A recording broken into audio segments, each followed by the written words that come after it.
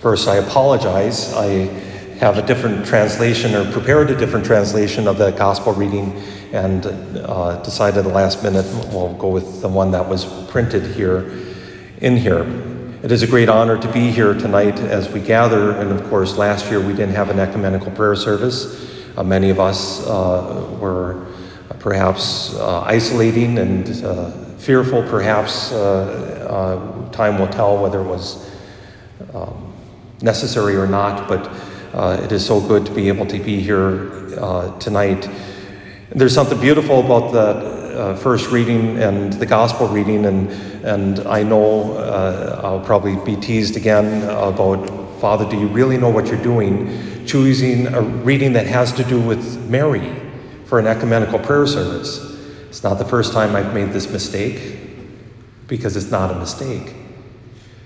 First, that first reading, to set the context, perhaps we know the book of Daniel this week in the Catholic lectionary, the weekday lectionary. We've been reading from the book of Daniel, and this is a portion that we do not read, but we know the story perhaps of Daniel in the lion's den. That seems to be everyone's favorite. We might be somewhat familiar with Nebuchadnezzar and the dream that he had of the statue, or other dreams that Daniel is able to prophesy. Or today in our liturgy we heard of the Belshazzar, his son, who sees the writing on the wall and is terrified. We might be somewhat familiar with even maybe the three men, Shadrach, Meshach, and Abednego, who, like Daniel, are Jewish, brought into the court of the king, and there are seen for their wisdom, but are afflicted because they do not want to violate the law, the Jewish law. And so they are hounded, and eventually they are caught, and they are punished. They are tied up and thrown into the fiery white furnace, so hot that it killed the guards, and yet these three men walk inside. King Nebuchadnezzar looking inside and saying, "We tossed in three, did we not? There's four, and one seems like the Son of God, an angel." And the text gives us the song of praise they were singing. In the midst of that fire, they were singing a song of praise. And I always find that wonderful and confusing at the same time. How can they be singing praise when their life is endangered? They should have been dead 1,000 times over, and yet they're not. In the fire, they understood they had to give thanks to God. They had to give praise to God. I look at our current day and age. Sometimes we talk about being in the fire. We're not, of course.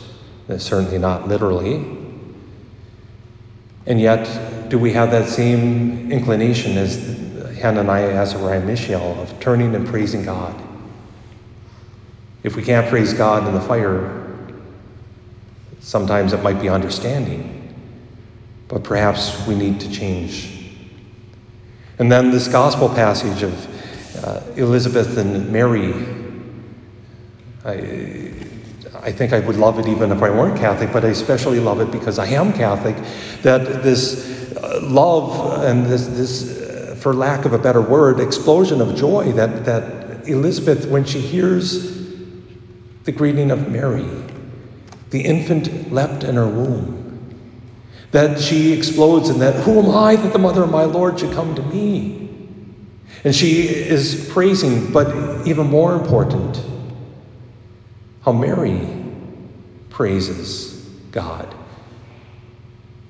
Unlike the three men in the furnace, well, Mary could have been, we could look at her as having been asked to do the impossible, to remain a virgin until the birth of Jesus Christ. And as Catholics, of course, we believe that she remained a virgin after.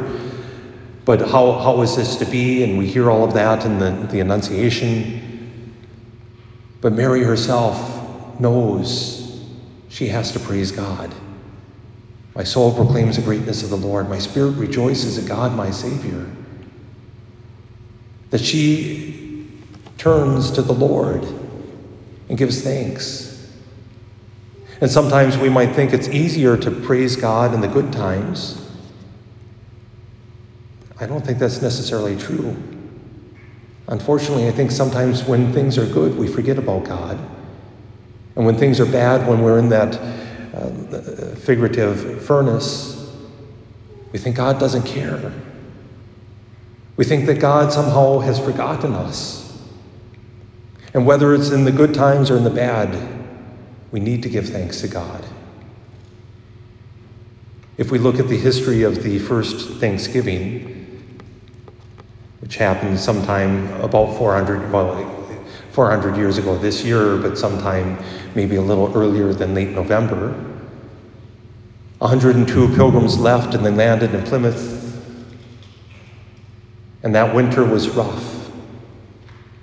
It took half of them, or almost half. 52 were left of 102. They had said goodbye to friends, family. They said goodbye to almost half of them. And starving. And perhaps we know the story of Squanto, a Native American who had been taught English. Squanto was captured as a young man and taken to Europe. He was freed by Franciscans and he was taught English, and he returned only to find that his tribe had been completely wiped out, and attached himself to the tribe around where the pilgrims landed. And so he made himself known to these Englishmen. He recognized their language. The story is he asked for a beer. Isn't that ever so good? But he took care of them, and the tribe helped them and taught them. And in the fall, as they brought in the harvest, despite all the hardship, they were thankful, and they knew they had to give thanks. So they did it as we humans tend to do around a meal. Probably not turkey, and certainly not mashed potatoes, which were not in the new land yet. Maybe had mussels and lobster. For us, lobster is a novelty and it's something high end, but it wasn't in those days. And they invited the natives, and they thanked God. That's the first Thanksgiving.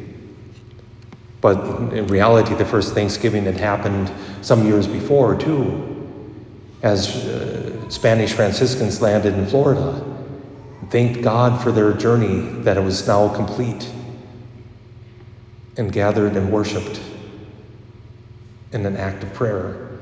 There's no meal, sometimes forgotten because we have a bias against Spanish, perhaps. We're too English, but it doesn't matter. The story is the same. They understood the inclination that they had to give thanks.